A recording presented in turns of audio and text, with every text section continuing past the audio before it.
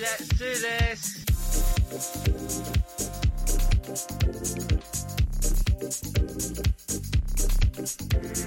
Hello and welcome to Grid Talk, your weekly RC racing podcast with your host, myself, Russell Lee, and of course, and as always, the fantastic Chris Bowden. How you doing, Chris?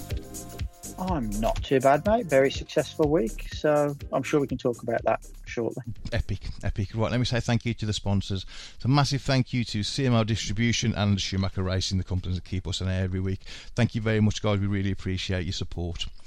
So, tonight then, Chris, we've got probably one of the busiest men in RC in the UK coming on tonight. We've got Chris Ely waiting in the wings. You there, Chris? I'm there, guys. How are we doing tonight? Really good. Great to get you on.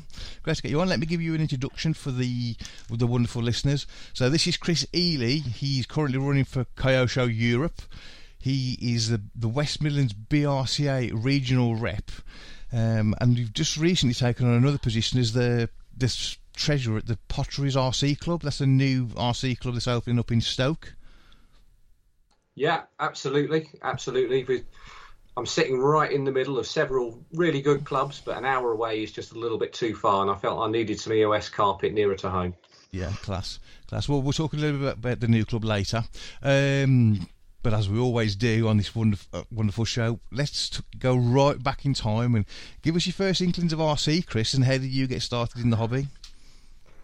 Okay, quite sad and quite age-related. Back in 1991, when I was 13 years old, back in the dark ages, I was probably a fairly typical teenager, a bit of a troublesome little boy, really, and my mum needed to find somewhere to put me. Advert in a local paper for the Chesham Off-Road Car Club, based at Ashley Green Village Hall, little tiny village hall, old school racing. I had a Tamiya Falcon at the time that I'd picked up at a car boot sale for £30, and that was that, really. Raced that once, got rid of that, bought myself a laser, raced that a few times, then bought a Boss Cat, and it's kind of carried on ever since. So have you raced right the way through, or did you have a break when you got to 18 and stuff like that? Yeah, I've done the normal thing. I think I've had a couple of gaps, got a bit bored with NiCads before lipos came in and having to replace them all the time and dumping and things like that. A thing of the past for all the younger viewers. We used to have batteries that didn't last a whole race. Sad, I know. Yeah. Gave up a couple of times, but probably the last 15 years or so, all the way through now. Yeah, I'll tell you what, RC racing for me is the best it's ever been at the moment, you know, with the battery capacity and the motors, and if you want it a bit faster, you can make it faster, but it's just not necessarily the right way, you know. It's class, isn't it? Absolutely agree, yeah. I mean, go back to the late 90s, it was a really expensive hobby. You think it's bad now, it was horrific then. Your cars had to run on the weight limit, otherwise you had no chance. You needed new batteries every 6 months. Yeah, it was really hard work. Now you can buy some gear and it can last you. Yeah, the thing that makes me laugh the most about the olden days is the fact that you could only use your pack of batteries once a day. Well, yeah. To be fair, you had to run them roasting hot. You had to charge them literally as they were calling your heat up. Grab them, stick them in the car, and they'd still be almost too hot to carry when you put the car on the line. And you have somebody on the line with the car ready to switch it on when the countdown actually started. No warm-up laps, no nothing. Yeah, it's crazy, man. It's crazy. So, go on, Chris. Sorry, go for it. I was gonna say, it was mental, wasn't it? I mean, when was the last time you peaked a battery? Yeah, about 1999, I would think. Yeah, it's like, I bet you none of these like youngsters, I'm going to call him out, I bet you Tommy Hall couldn't even tell you what peaking a battery is. Yeah, it was, to be honest with you, it was tough, it was frustrating, it was a lot different to how it is now. Much for the better. Technology's helped us, and we've got a much more vibrant hobby now, I think. Yeah. So when you came back, because I know you've been running Kyosho for forever, how long was it before you ended up back with Kyosho and running them full time up until the current day?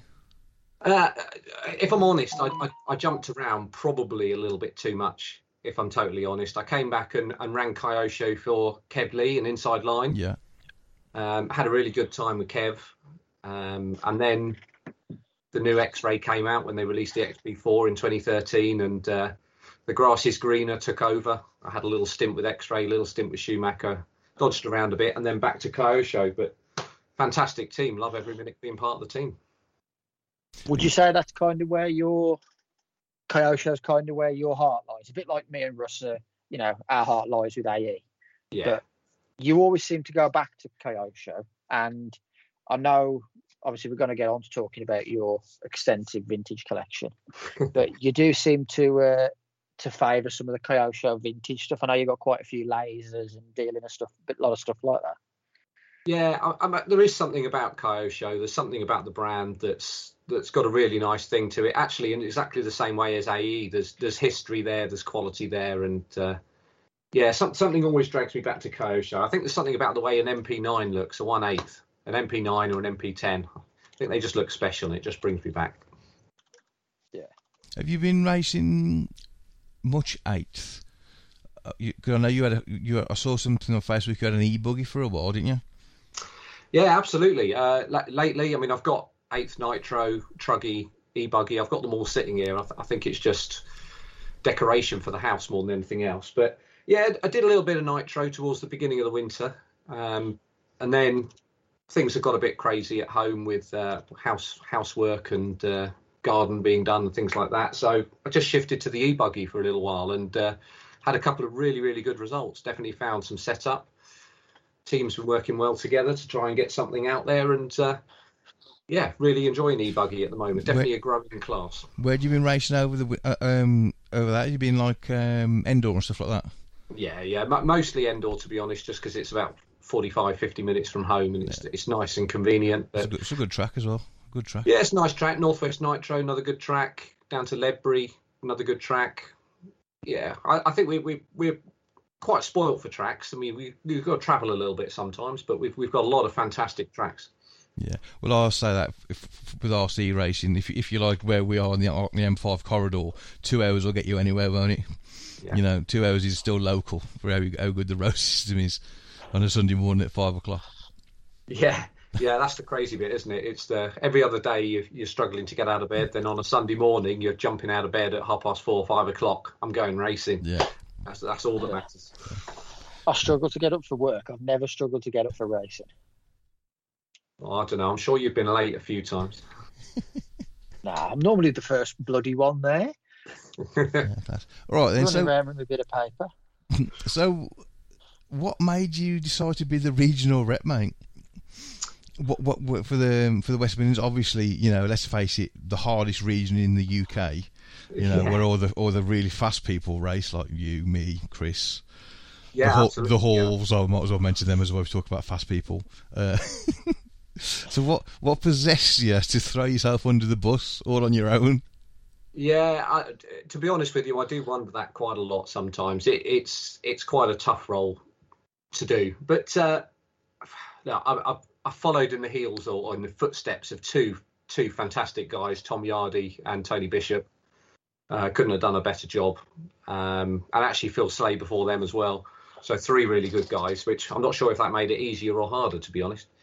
But I love RC. I like to be able to give some back. Previously ran a shop and enjoyed bringing the juniors up through it, and we can talk about Tommy and Jamie as 2 of the guys that have come up through RC Pitbox. And Tony wanted to stop. He'd done it for a few years, and he wanted to stop, and in a way nobody else was stepping forward. And I thought, you know what, it's a fantastic region. It would be a shame for it to take any form of dip. I'll take it up, and we'll move on. Did you have any competition? Was there anyone else interested in doing the job, or was it just you? No, I'm the only one mad enough, I think. But, no, as you say, it's a fantastic region. Really, really strong. Lots of top-class drivers. Again, Tom Yardy, Ben Pugh, Tommy and Jamie. A few of the other youngsters that are coming up as well. Daniel Hopkins and Thomas Phipps and a few of the other young guys. So, yeah, it's a really, really strong region. And just try and stay on top of it. So, I mean, obviously, you had a bit of a baptism of fire, didn't you, the first year when we ended up not running a regional series, so you just organised like a summer series. What did you call it? The West Midlands Regional Summer Cup, something like that. Yeah, Super Cup, West Midlands Super Cup. That was it. Yeah, I mean, so what went? Did you still organise that the same way you'd organise a regional series, or was it organised different? Should I say for COVID? It was actually a lot harder, if I'm totally honest, because with the regionals, you've got a bit of structure that you need to follow because they're sanctioned events. You get qualifying points for grid positions for nationals, essentially. So with the Super Cup, we had a bit of a blank canvas and we could have some fun with it. So we tried 3 qualifiers and 3 finals so that we could have cars racing each other on track more rather than just racing the clock. Tried a few different classes, put the truck class in, which went really well, and we're carrying on with the truck class again this year. So yeah, I mean, it was good. It was really, really tough. We tried to do the booking in as fairly as we could, but we had limited numbers with COVID. So it was a bit more labour intensive than I'd have liked, but we had great attendance. The clubs all did well out of it. It's helped all the clubs stay healthy. We had some really cracking racing and some deserving trophy winners. Yeah, and that's... Chris. I was saying, really, it was like a bit of a pioneering year, wasn't it? Because not only did it have to be done through COVID and all of that, and some regions didn't even do anything, but it was also the start of, I think, are we the first region that's brought trucks back into a regional? Yeah, definitely. I'm not sure if any have this year, but we were certainly the first last year to run some proper truck racing. And yeah, numbers weren't huge. It was normally 16, 18, something like that. But yeah, apparently we got a load of the real quick guys coming out with trucks this year. So it could be very competitive this year. Are you going to race trucks at the regionals or nationals? No, not for me. No, I'll stick to my 2-wheel drive and my 4-wheel drive. You did have a truck, didn't you? Didn't you race at the Brca Grand Prix with a truck? Yeah, I did. Good old Silverstone. That was really good fun. Yeah, with the Yokomo YZ2C, and it was. I enjoyed truck. Truck is good fun, but I like to race people, and I like to race in the classes with a few more people in it. And 2 classes in a day, especially sort of being involved with running the meetings as well, is it's just not going to happen. So no, I'll stick to my 2-wheel drive and 4-wheel drive and enjoy it that way. Yeah. So what's involved then? Being the regional rep, does it take up a lot of your time, or is it just like one day a week or one night a week, or? It varies through the year. Yeah, at the beginning of the year, it's an awful lot of work. You've got to sort the whole series out, get all the clubs on the same page, agree a few rules and finances and a few different bits. Midway through the year, you've got all the organisation of who's going to the sort of end of season finals, the F2, 3, 4, 5s, the juniors, the veterans. Other than that, it's probably, hopefully this year, not more than about half a day a week. Yeah. You just need a big group chat with all the clubs, don't you? Little WhatsApp group. yeah, I have lots and lots of them. Yeah. It was, I mean, it was, like I say, for you, it was a bit of a baptism, wasn't it? Because I remember being sat there in the meeting, it was like, no, I'm going to be shadowing Tony for a year. And then COVID hit and there was no shadowing. And it was straight in. That was exactly it. I went along to the meeting in Telford. We sat and ran through a load of stuff. Said I was going to be shadowing, and then 2019 was cancelled completely. So, no handover at all, no shadowing at all. I say that Tony has been absolutely fantastic. There's several people in this sport that I think, in a way, don't get the recognition they deserve, just for the sheer time and energy they put in with absolutely no sort of thanks expected. And Tony, a guy called Chris Lovell, who's run 2 clubs, Brookthorpe and Ledbury, for quite a few years, and I don't even know how many hours he's put in. A guy called John Weston with the vintage cars, again, just a fantastic amount of time he puts in and puts on some brilliant events. Yeah. So, mentioning vintage, then obviously we can see on the camera, the listeners can't, but I've just tried to count them, but I actually started to lose count and I'm only missing half the picture. So I can also see a Pred or two, which I'm really jealous of.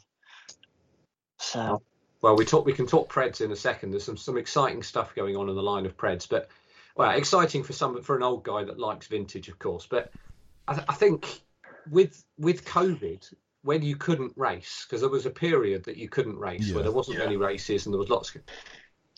All the oldies like me came out the woodwork and started buying vintage. The prices went crazy. The number of cars being restored and everything else. I mean, it must have gone up by 100 times at least. So yeah, I kind of joined that bandwagon, and I'm up to probably about 40 now, I think. Wow. So did you have any cars left over from earlier years, or did you always sell them, or did you get ones at the loft, or? No, I always sold them. Yeah, I always sold them right through, and then probably 10 years ago, I stumbled onto an original RC10, a 1984 gold tub RC10, and I paid about £60 for it. I don't even think I rebuilt it to put it on the shelf. It was just immaculate. So that was kind of the start of the collection. And then I picked up a Laser ZXR quite cheap with a nice carbon tub chassis on it and a few other nice bits on it. And I don't know, I then got to a point where I couldn't sell them.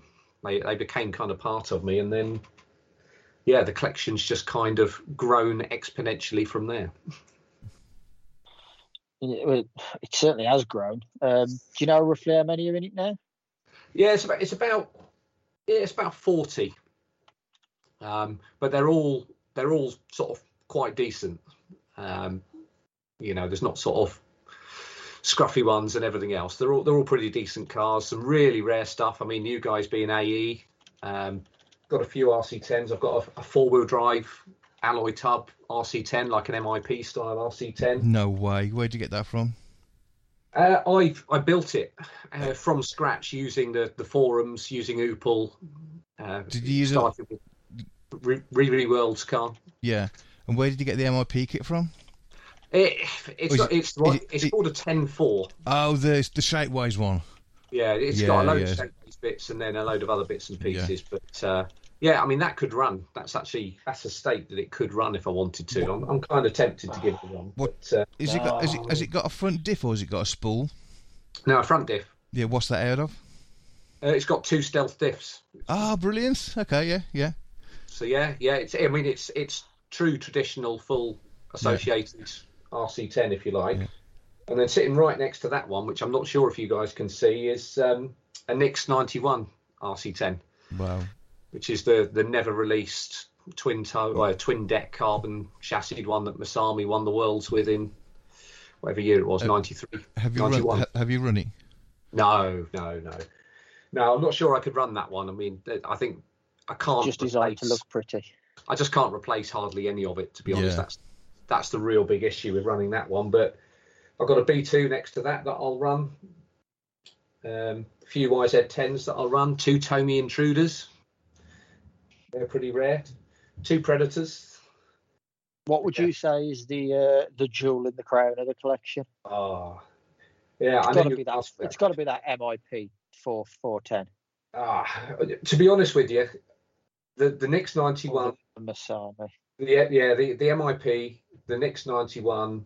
I've got a Pavadis 95 Yokomo, and then 2 Predators.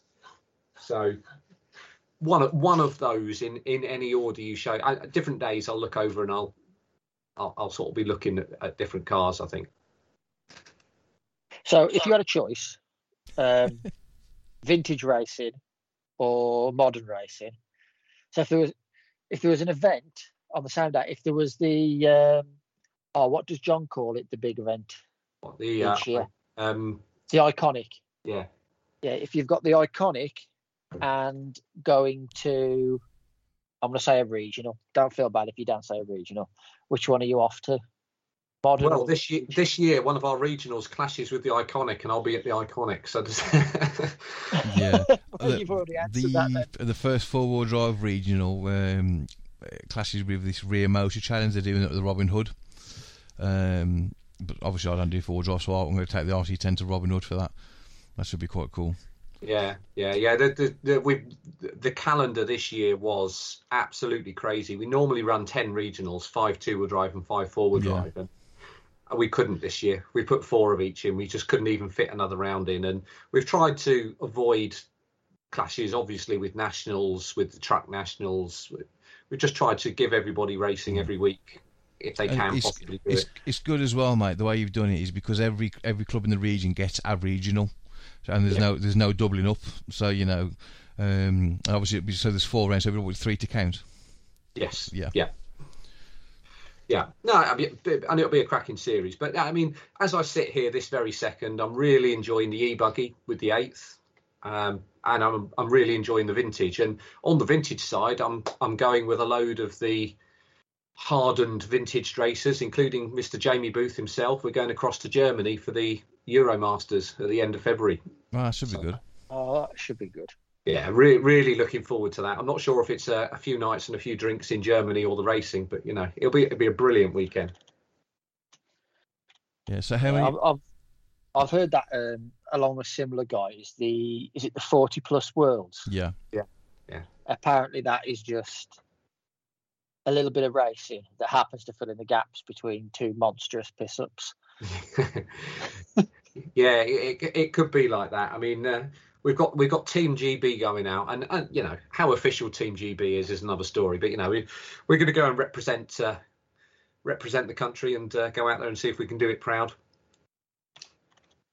What 8th car's Jamie got? Has he got an associated? Yeah. Of course, yes. So the question, and he's quick with it, I tell you. Yeah, I think he's quick with most things, isn't he? Yeah, he is quick with most things. It was like Craig coming out of retirement for Iconic and wiping the floor of everybody, really. Yeah. So the question is, are you trusting Jamie Booth with the hire car? I'm not in the car with Jamie. I'm pleased to say. I'm with a few other guys. There's about 10 of us going over, so it should be really good. Yeah, it should be good. Rent a minibus and let Jamie drive that. So what local clubs have you got around by where you live then, Chris? I know you say you've got Stoke 50 minutes away. What are the local clubs are there? No, we've got the Stoke club, which is a Tuesday night, which is really close to me, probably 10 minutes, I would say. But then beyond that, certainly buggy-wise... It's Midlands, I suppose, next one down, isn't it? Yeah. You're talking an hour. I mean, maybe Dudley, but obviously they're struggling for a venue at the moment, unfortunately. But if anybody listening knows of any venues anywhere near Dudley, let the guys at Dudley know. Yeah, we've been looking for everything, even looking for units and things like that. So it's hard work, mate. It's hard work. It is hard. Yeah, so let's talk about your newly formed club then. Obviously, there hasn't been a split from Stoke or anything like that. It's a new club, and you're going to run on a different night, but you're going to be purely EOS Carpet. Yeah, absolutely. So, we're going to run alongside the other Stoke club. We're going to support each other as much as we possibly can. And enough of the racers have said, they'd love to have 2 nights a week that they can get out. And where it's situated, just up in Newcastle under Lyme, it's literally 5 minutes off the M6. So I saw, people from Southport coming down, people from Birmingham coming up, really well situated. Nice sized track in a kind of a gym hall. It's actually where Stoke City football team train. EOS Carpet, so thanks to Southport for supporting us with getting hold of the carpet. THR jumps, got a rostrum. Timing system, everything else, it's all in place. So 11th of February, we'll go doing some EOS racing. You'll be good. What are you using for track markings? We've got white square piping. Yeah, nice. For the whole thing, and then all proper connectors and things to link it all together, velcroed on the bottom so they don't move. A bit similar to MB, really. We've been chatting to Mike up there. He's been helping us out a little bit, just little things that we might not have thought of, if you like, but all looking really good. Yeah, I'll be up, mate, at the end of the month, end of February. Whatever week Bruce is on half term, we'll come up and race. What night is it going to be? Fridays? Yeah, one of the big reasons for the Friday was the kids. Yeah. Pete Mulcahy, who's the chairman, he's really, really pro getting the younger kids involved, whatever, 5, 6, 7, 8, 9, 10, getting the youngsters involved, getting them interested in it. And from where I started in RC that we're talking about earlier, it taught me an awful lot about the money side of things. Do you buy a nice shiny piece of carbon? Do you buy a new set of tyres? The tyres are going to make the difference. So spending money on the tyres if you can, set up and everything else. So yeah, really keen to get the juniors involved. So Friday nights, quite an early finish as well. Should be out of the building for 10 o'clock. Yeah. Oh, that's good. Yeah, I looked on the, it's closer than you think, Chris. From my front door, and I live like 5 minutes away from Midlands Raceway, it's 53 minutes to the postcode you put up. I think Newcastle's about 40 minutes from it. Yeah, it was Alton Towers Junction, isn't it? So didn't that bad. Yeah, quite. There's a few of the other clubs, Oswestry, quite a few of the guys that live midway between. They're saying, "Wow, it's only 25 minutes." So, I think we're expecting pretty good numbers. We're not going to say anything crazy. Well, to be honest, 20 people is enough for a club night, mate. You know what I mean? It's plenty. Yeah, money works out on 20. Obviously we're going to be needing to build the kitty up. We've funded it between us. But yeah, I mean, we can run a meeting on 20. I've got a feeling we'll be averaging 35 to 40 most nights. That'd be good. Do you think you're going to stretch out into an outdoor track as well? Well, yeah. I mean, you are getting the hot off the press news here. So we have got a place there at the same venue that we're able to build an outdoor track, which they're very happy for us to do. Nice. In fact, being very proactive for us to do. So we're not going to do it in 2022. We're going to focus on getting the indoor club running, getting a bit of money in the kitty, and just getting people enjoying the Friday night racing. But for 2023, keep ears to the ground. That's we're going to look to get an outdoor. So what will the plans be? Are we going another Astro track, old school grass that turns into dirt as you're going round, or? Well, my head says, and my head usually wins the argument, says Astro.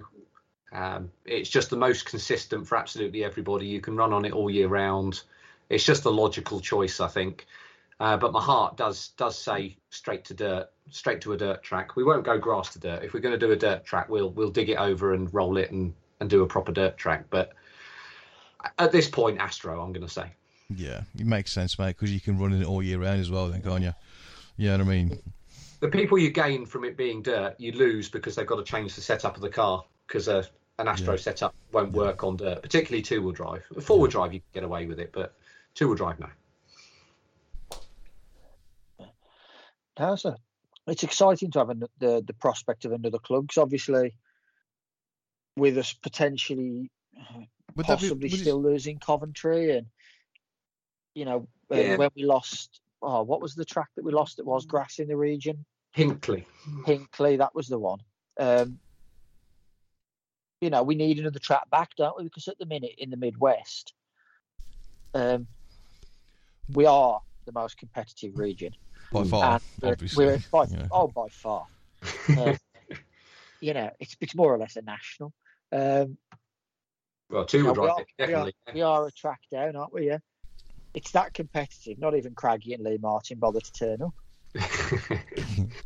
Yeah, well, I mean, it's when you get Danny McGee and a few of the guys like that coming in as well for occasional meetings. But I remember one at Coventry where we had national A finalists 2/3 of the way down the B final.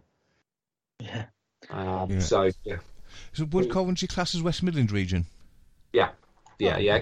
Coventry's okay at the moment. The club are... I say Coventry. Sorry, I meant. Why did I say Coventry? Stoke. I meant Potteries. Sorry, I'm just. Yeah. Yes, it would. It would. It's in the demarcation to come down, but it's certainly south of Oswestry, which counts as Midwest. Yeah, good point. Yeah. Yeah, because I mean, technically, if you were to go through it, we would get half of Wales as well, wouldn't we? Yeah, well, we wouldn't want to drop our standards. Yeah, well, don't say that to the Oswestry guys. They like to say they're not Welsh, but we know they are. I mean, It's weird, actually. I've never really known of any RC clubs in Wales. I might be wrong. If I am wrong, feel free to anybody how about the correct. world famous Caldicot? Is that in Wales? I think so. Or I've Swansea, man. We have some great micro nationals at Swansea. A great eighth track down at Swansea as well. It's actually in the middle of Pembrey race circuit. Yeah. No, but I mean, why have they never ran regionals? Because surely Wales, like Scotland, would class as its own region. They do run regionals. They run a regional every year. Oswestry doesn't count. They're Oswestry's us. No, in Wales they run a regional series in Wales. Oh, do they?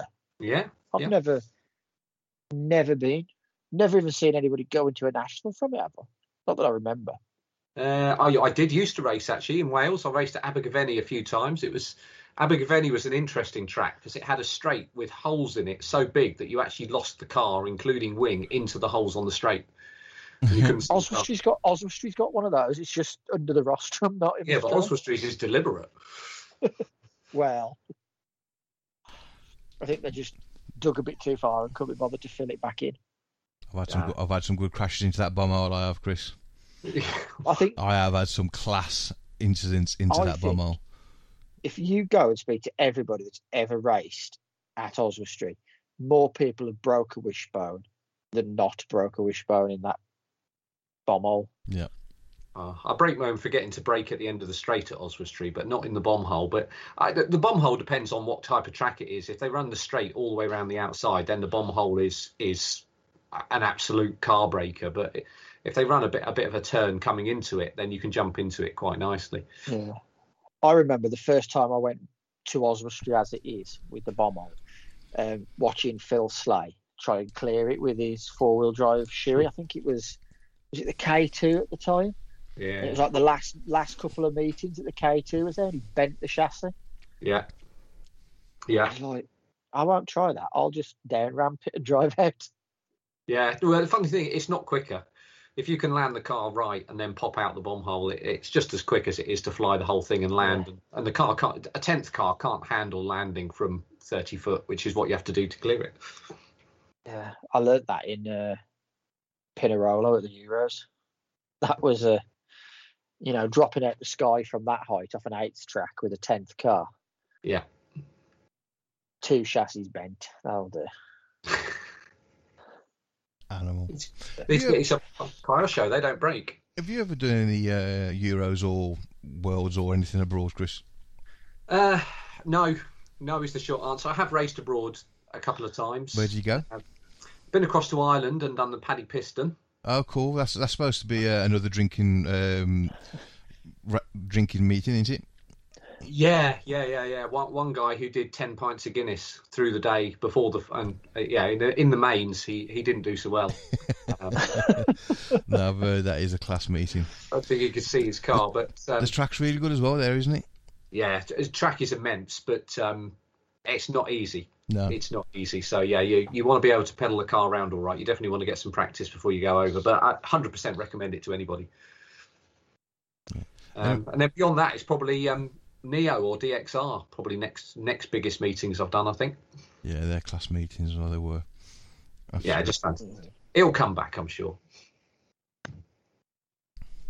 Yeah, I never even got the chance to visit one because the times where they were on, I was either away or busy at work, so I never even got the chance to pop over to Harper Adams and have a look.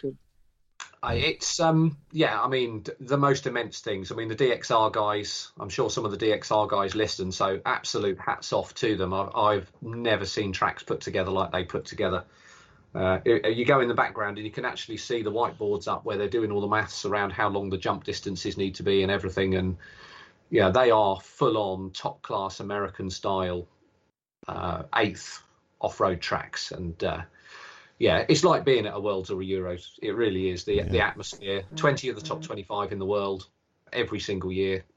Yeah, this year, the Nemo crew are using that weekend. Are they putting on a big 2 or 3 day? Are you thinking of going to that one? Yeah, I'll have a look. I'll have a look at it. Definitely. It's not in the diary at the moment, and yeah, the diary's looking a bit packed. But if I can do it without getting murdered by the missus, then you deserve it, mate. Tell her you deserve. Say Russ says I deserve it. do you know what? I might use that one. She wouldn't trust anyone else. Yeah. If I said Chris said it, she wouldn't believe it. From Russ, she might. Yeah, She I might deserve it. I deserve it. I deserve it. Just say it. I deserve it. Yeah. So yeah, but I mean, this Nemo race looks really good. There was talk of them putting a barn shed roof over the top of the track as well. Yeah, I mean, like a metal structure with a roof on it. That'd be cool. I've been there twice, and yeah, it is a fantastic facility. They've not cut any corners. No, it's really good. We went there, didn't we, Chris? Yeah, we might. In the mud. Only foray into eBuggy. Yeah, that's the only problem for me is in the wet. There was just zero grip with all the oil and everything down. It was bad. But yeah, if they could stick a roof over it, that pretty much becomes the perfect track, I think. Yeah, that's crazy. It's, I mean, a lot of care and a lot of preparation put into it. Chris, we've got a really bad Bowden. We've got a really bad feedback coming through from your mic. What about now? Yeah, it's stopped. It was just a really bad pattering. Oh, it might be the dogs have just ran upstairs and their nails are titter-tattering on the laminate. Yeah, that's what it is. Yeah. Okay, yeah. It's gone now. I'll do my best to edit it out, listeners, or then again you might just find this happy little segue in the middle. So yes, I was saying they're putting the dogs make a camera. No. So they're putting a roof over the track. That'd be awesome. Yeah. I mean, what tires were you using? Saying you had no grip in the wet. We were on. What were we on, Chris? I think you ran 6 mix and I ran M4 Prolons. I ran in the wet. It was the beaters, just because. That's it, beaters, right? Yeah. That's what the salesman sold you. Well, yeah, it was just for me. It was just a last minute turn up, wasn't it? I'd only decided like the night or two before, and messaged you. I couldn't get any pro lines. It was like a Saturday that I was messaging you, so I just had to buy some of the track. But no, they were all right. I think I did the beaters in the wet because I was told that was what was best and that they ran all day, every day. And I used, I don't know what it was, Magma, the dry. Yeah. Yeah, the Magma 2, yeah. They're a pretty good all-round tyre. Apart from the tyre wear, they do wear a lot, but they work everywhere. They were brilliant at Brookthorpe as well for the eBuggy National last year or year before. Yeah. Was that the controversial one? No, that wasn't the controversial one. That was a pretty straightforward one, but yeah, one of them was with the different tyre compound that was it Lee Martin supposedly ran. But yeah, I've known Lee for many, many, many years, and I can guarantee you he would rather give an advantage away than take one. He's him and Neil are probably the two straightest racers I've ever raced with, to be honest with you. Yeah, you can't for them. So, did you do many of the nationals this year? I don't think they were on with it. I didn't do any of the nitro. Oh no, that's what I meant. The nationals, the nitro nationals. I did the rallycross ones. No, I've never done an 8th nitro national just because they're 2 days and young children and I can't justify 2-dayers at the moment. But again, brilliant meetings. So I kind of want to go and do them. But yeah, eBuggy, I didn't do this year actually, but I did last year and the year before. I did the Upal series instead for the last couple of years. Bit more tense, something a bit different, and they're a really nice, friendly meeting. The Upal series, well recommended. Yeah, I've never done an Upal. I keep meaning to go. Is it the International that's apparently is that like a 2 or 3 day one over the bank holiday? Yeah, that's normally at Robin Hood. The International, yeah, that's normally pretty good. You normally get Mikhail Orlowski and Jorn Neumann and a few of the other guys come over for that one. So yeah, normally a pretty packed field, and with the way some of the young Brits are going at the moment, coming up on the pace, I mean, wow. So the question is, do we think Tommy Hall's going to win the Euros? Wow. Do you know what? From the training you gave him from an early age, Chris. Yeah. Take the glory, mate. Take the glory. I've got a framed picture in my man cave of the last time I beat him. I think he was 11. Yeah. But, yeah, look, I mean, I would absolutely love to see Tommy battling. Whether he's got enough to win it. I mean, he's got the pace. I mean, he's on pace with Orlowski and some of the others day in, day out. He's definitely a final pace, isn't he? Oh, A final. He's podium pace for me. He's right up there, top half of the A. A little bit of luck on his side, and yes, we could have a new European champion, I think. And I'd be so happy for him if he could do that. I really would. Yeah. It'd be nice if Jamie could be there or thereabouts as well. I genuinely don't think Jamie gets enough of the credit for the part he plays in Tommy's success. You talk about him like he's not fast. You know what I mean? He's, it's weird with the Hall brothers because, Tommy is obviously the quicker one, and Jamie does live a little bit in the shadow. But if it was just Jamie Smith, you know what I mean? He is rapid, mate. Absolutely, you know what I mean? Absolutely rapid pace. It's just that his brother's a little bit quicker. No, pace-wise, they're on the same. I think they're on pretty much exactly the same pace. But Tommy is just cool as a cucumber. He's got that racecraft, and I remember. In the words of Graham Hall, he's a freak. Yeah.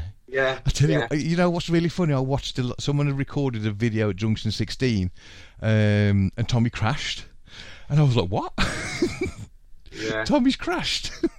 He's an absolute metronome. He really is. But the thing is, he's got. I see a lot of Neil Cragg in him, where you put Neil under pressure, and he gets better, and that's what I see from Tommy. You put him under pressure, and he doesn't go offline. He doesn't start missing his apexes or going in too quick. If anything, he just gets tighter and tighter and quicker and quicker. And that is the sign of an absolute champion. And I mean, even when you scale that up to real motorsports, all your top champions have been able to do that. Your Hamiltons, your Sennas, your Schumachers. Yeah. Even, as much as it's going to grieve me, Max Verstappen. But it's that different. I think they call it like another gear, or you hit the zone, don't you, where it doesn't matter what anybody else does about you. You just, us mortals will never experience it, or when we do, we qualify a final higher and we're not in the D, we're in the C. For that one moment where you get to experience it, it's magic. I think I've only ever really felt like that once, and it was at a national at Kiddie, and I'd qualified like 2 finals higher than I ever had, and it was the last outing of the B64. And I mean, the B64 was, in some settings, it was a good car, but I never got on with it. I just couldn't get on with it. And it was like just that day, it was just perfect to drive. You just couldn't fault it. Yeah, absolutely. And I think the difference is we've got a lot of very quick drivers. And the last 5 years, we've had a lot of youngsters come through that have been quick. But have they got that extra gear to really, go from sort of bottom end of the national A's to winning nationals, to having a chance at the Euros and everything else? But no, I mean, Tommy with Jamie's support has got a fantastic chance. And I think with it being an Astro, it's even easier. I say even easier. Yeah. It's really easy, mate. Yeah. It's really easy. Yeah, well, you know what I mean? It's that easy, mate. We'll all just pop along and give it a crack. You know what I mean? It's not hard. So I think with it being an Astro, a track that they can pretty much go and race at any weekend they want to, and practice at any time they want to. I think it's going to be something special to watch. I think I might even volunteer to go up and help out just so I can guarantee being there to see it. Yeah, I'm due to be going up, kind of BRCA responsibility kind of thing. So yeah, I'll go up and support. I'm kind of hoping I might sneak in and actually get to drive as well. Obviously in Heat 1, but be quite nice to bash around and just see what's going on. Got the Euros warm up as well, of course. That'll be a good meeting to do. Yeah. It'd be interesting to pop up. So, if you haven't seen some of these top Euros guys, your Baruffalos, your Quailos, all these guys, if you haven't seen them drive, for anybody that hasn't been, it's definitely worth going, and even just having a little mooch around. And yeah, they're amazing. You get used to seeing one or two going off the front of a meeting. If Lee Martin's there, you see him kind of lapping the field and things like that. But when you start to see 20 to 30 of these guys, and they know that literally every 10th of a second counts, yeah, it's a pretty special thing. Yeah. I've got my claim to fame is at the Pinerolo Euros, in 3 rounds of qualifying, I beat Barufalo. He broke in every one of them.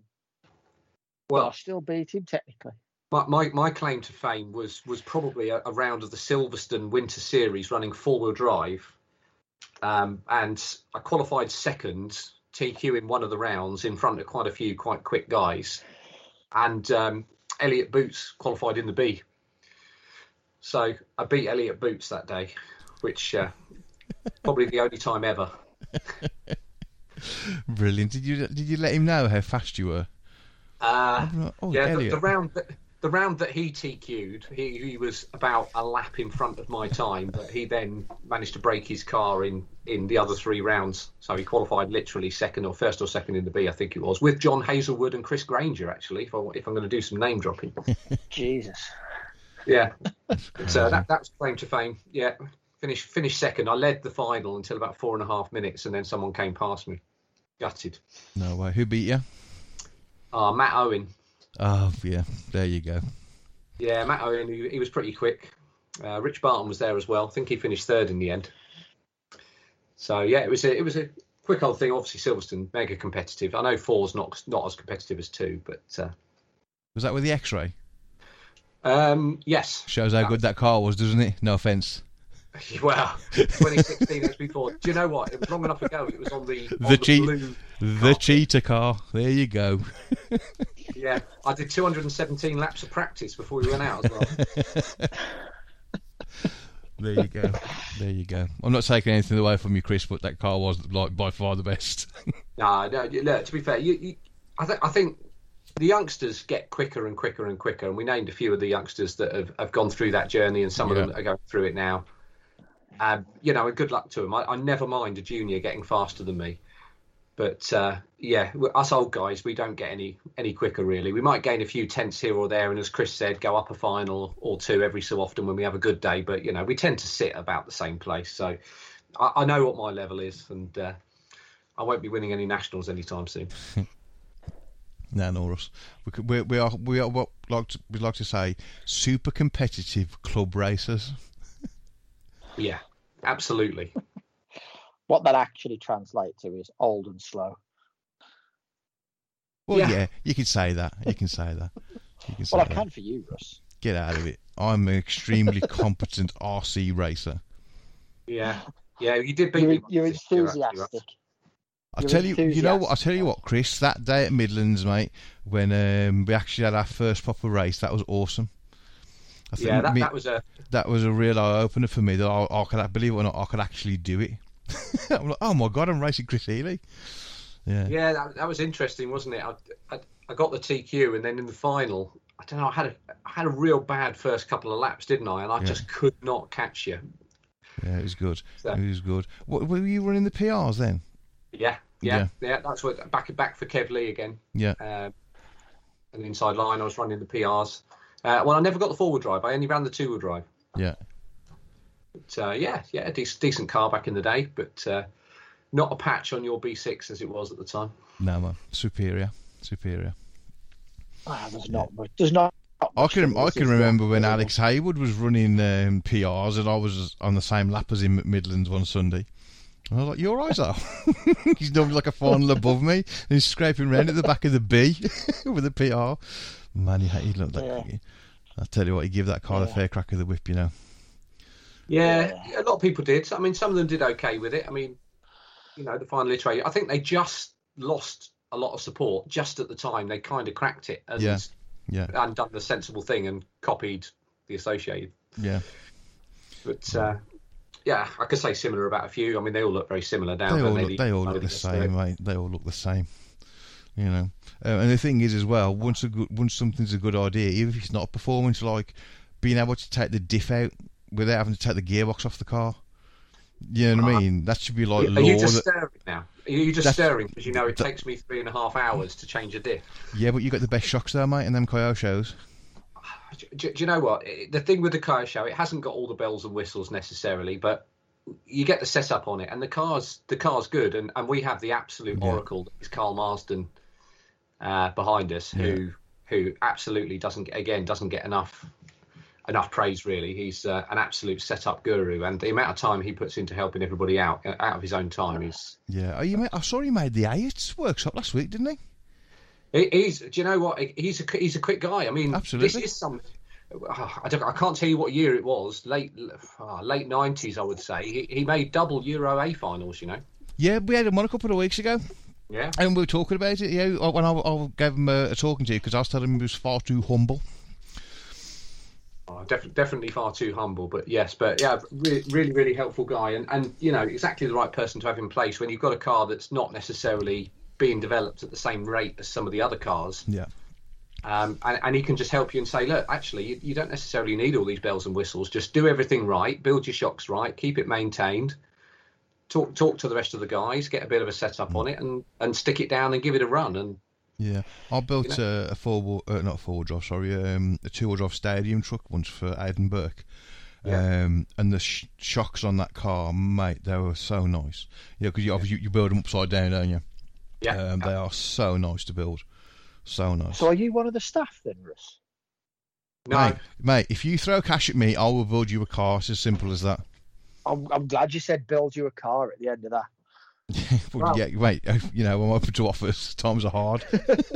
I've just built a car for someone. I've just built an RC, an associated eBuggy, actually, for somebody. Yeah. So it went together pretty nice, I have to say. So I'm impressed.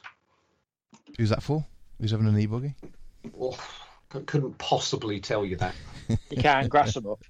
No, we'll leave that one for another day. But really interesting for me because I wanted to have a look at the front end where it's got the pivot ball suspension as opposed to C-hub. Yeah. I wanted to see how it went together, what difference it made, and so on. So kind of mutual benefit, really. He got a car built, and I got to have a fiddle with the front of it and see how it worked. They go together. Nice. What electrics did you put in it? Surpass motors. I use a lot of the Surpass electrics. I think they're really, really good, especially for the value for money. You know, really good. So Surpass motor, the traditional Hobby Wing Speedo, AGF servos. Again, really, really good value for money. If you're buying a high voltage servo, I think the AGF stuff's pretty good. And then the rest will be his. I think he's Samwar. I think. Yeah. What electronics are you using in your race cars? Yeah, same stuff.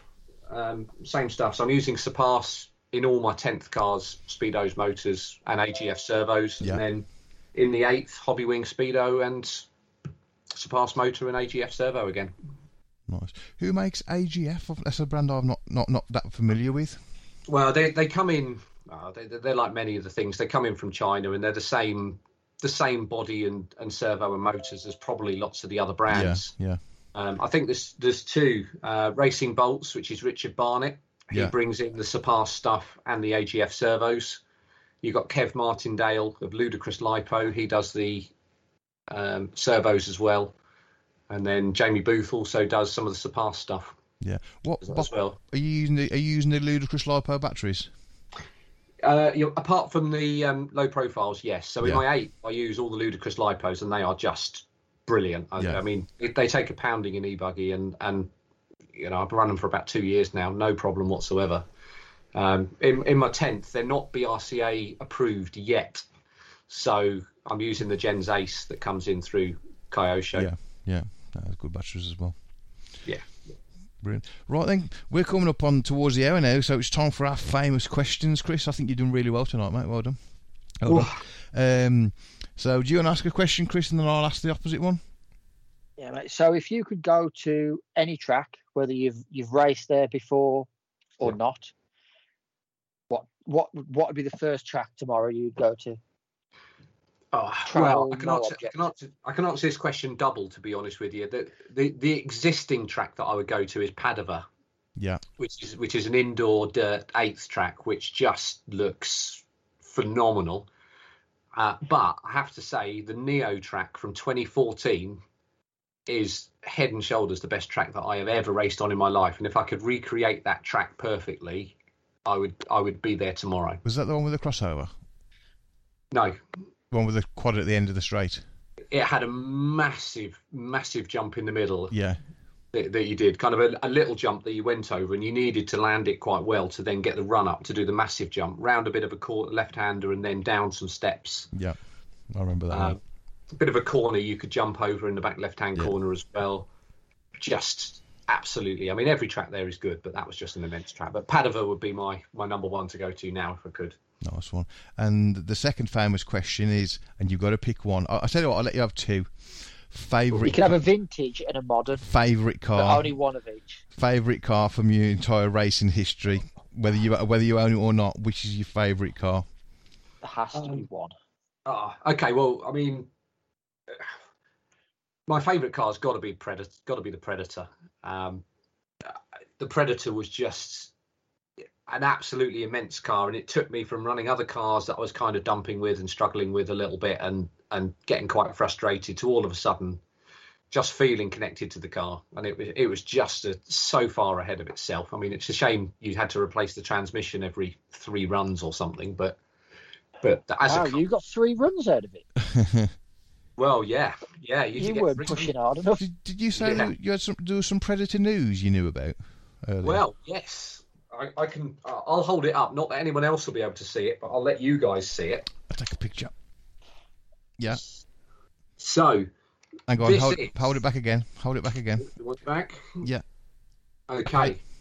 So this is. You can see I've not quite finished putting the front end together yet, but this is a modern day Predator.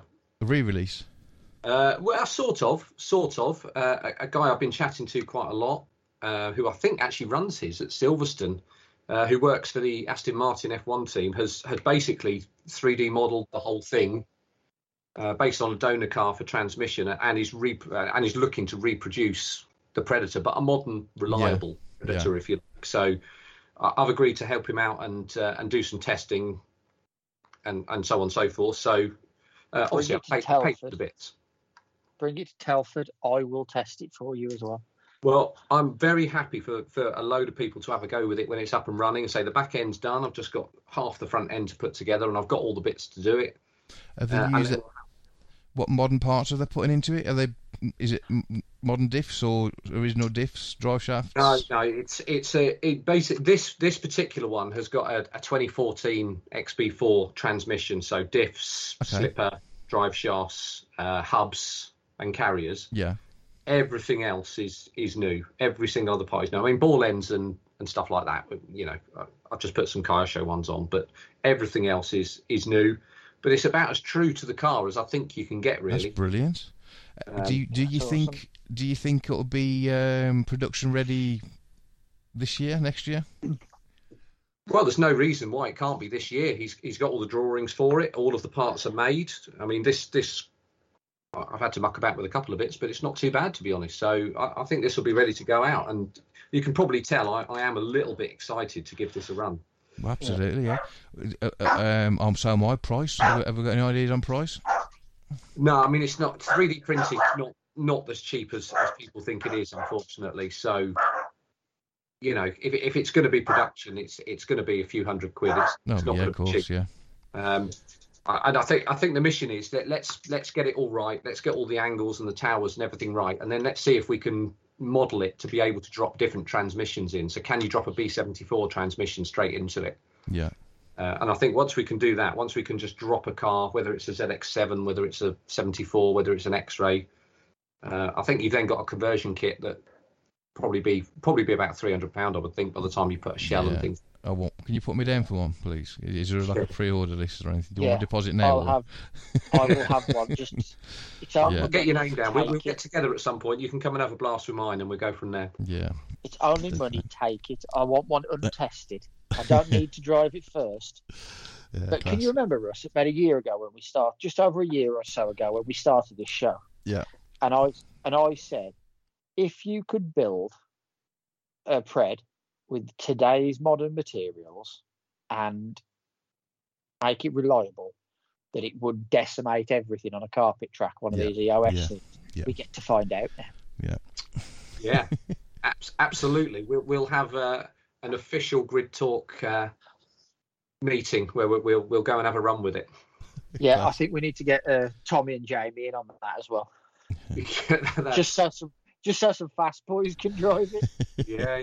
Thanks very much, mate. I'll take that as a compliment. All right then, Chris. That's great, mate. Before we let you go, do you want to say thank you to anyone? Friends, family, sponsors, long-suffering wife?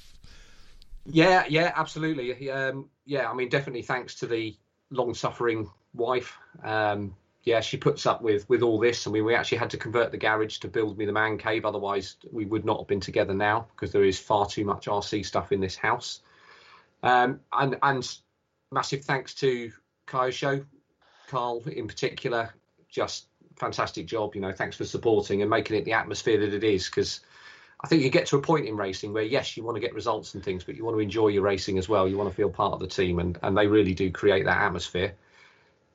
Kevin Martindale for some lipos, and Richard Barnett for all the electrics and support and everything else.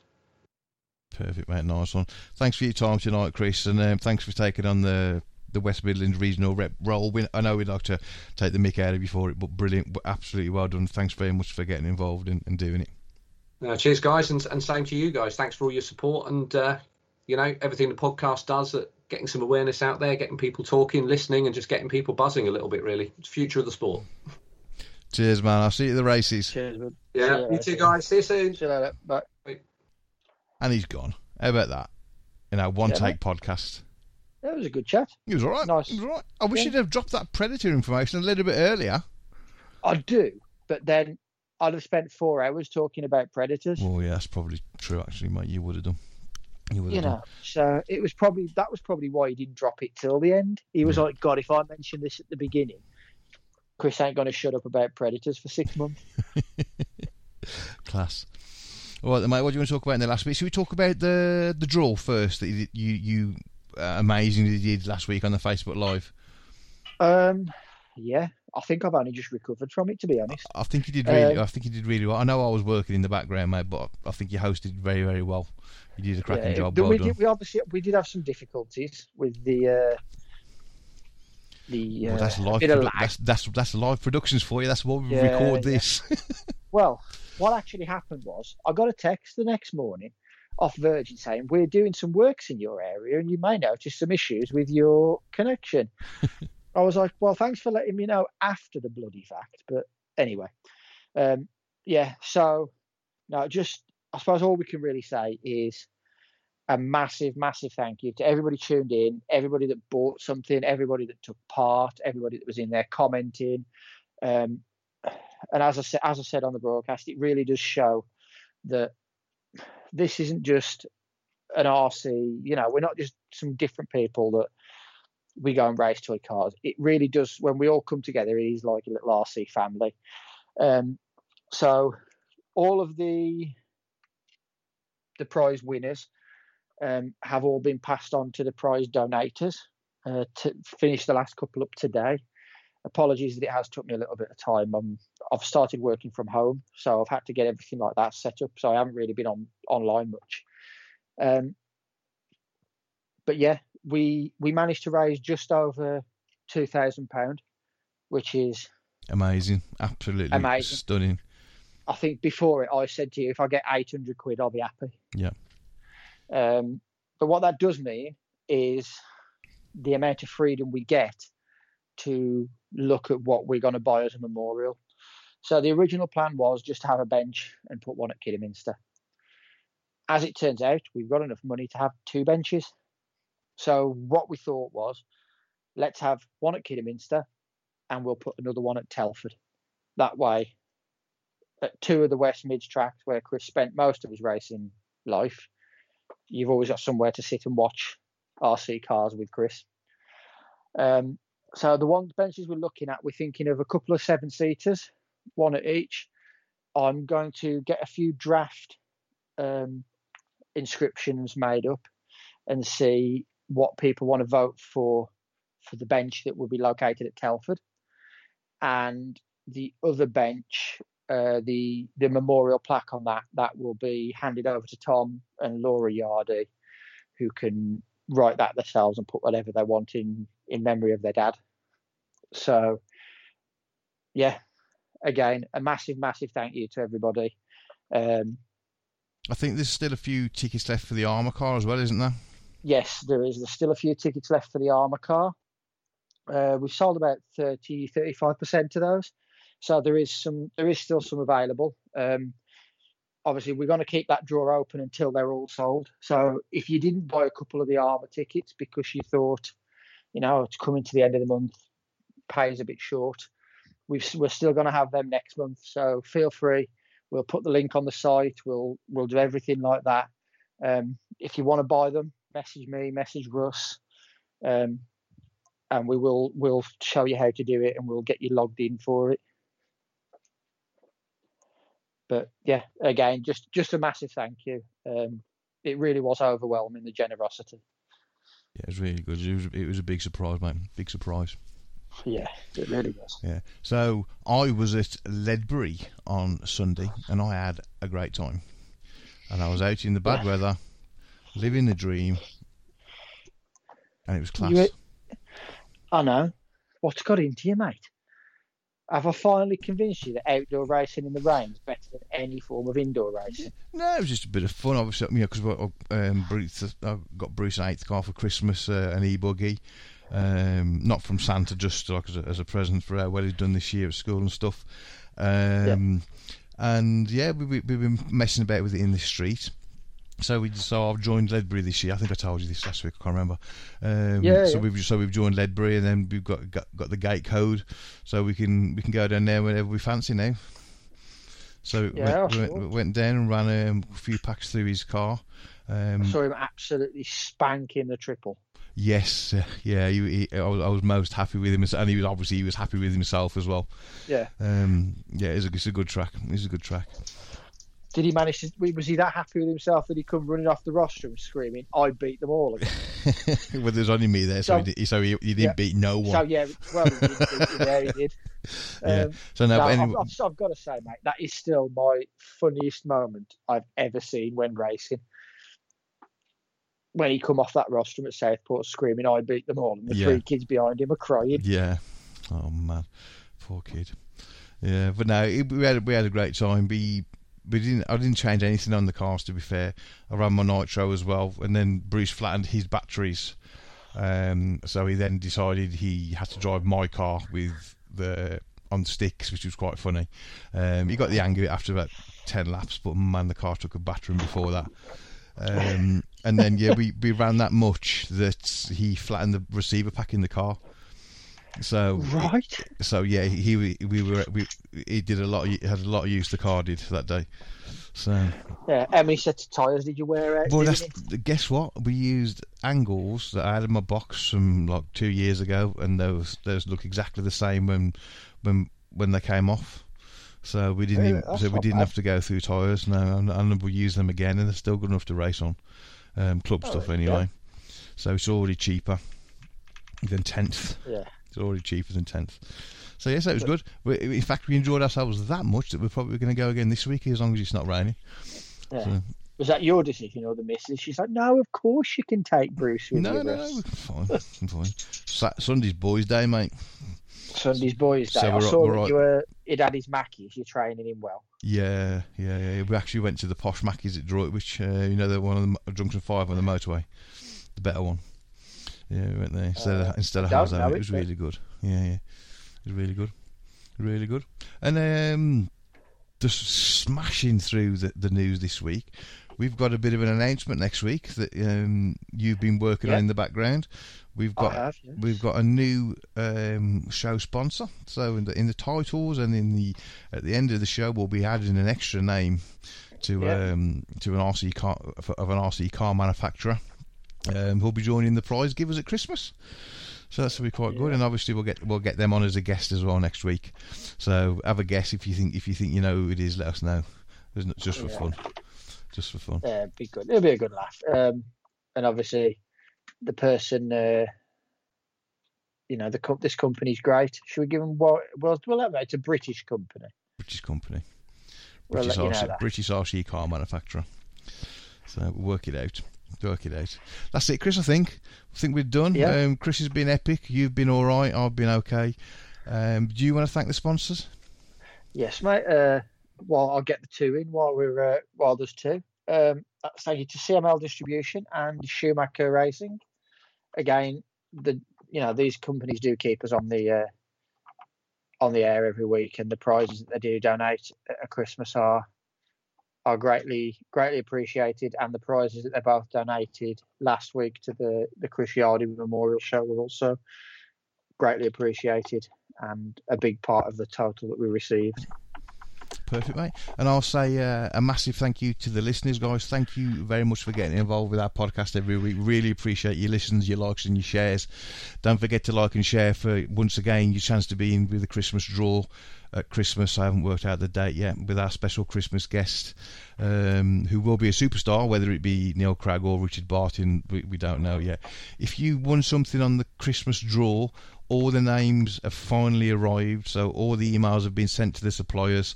So your prizes will be winging their way to you anytime soon. So thank you for your patience with us. I mean, we are just two people who do this for free in our spare time.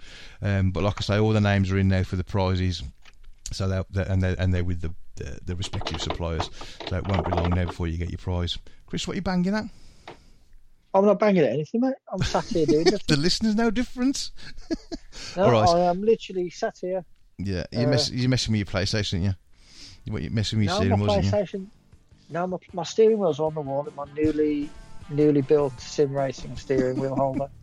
Right, okay, that's it, mate. I'm not playing with them yet. Well done for sorting the guest this week, mate. And obviously we've already got a guest for next week, so panic stations are off. And hopefully, where everything goes to plan with my wheeler dealings, I will be getting us a world champion for the following week. So we'll see. Okay. You'll have to actually tell me about that then. Yeah, I might do. I like to keep these little things to myself, like you organising sponsorship deals and stuff. Well, somebody's got to be brave and stop around. Right, that's it. I'm really going this time. Okay. See you next week. Safe. Take care, mate. Right.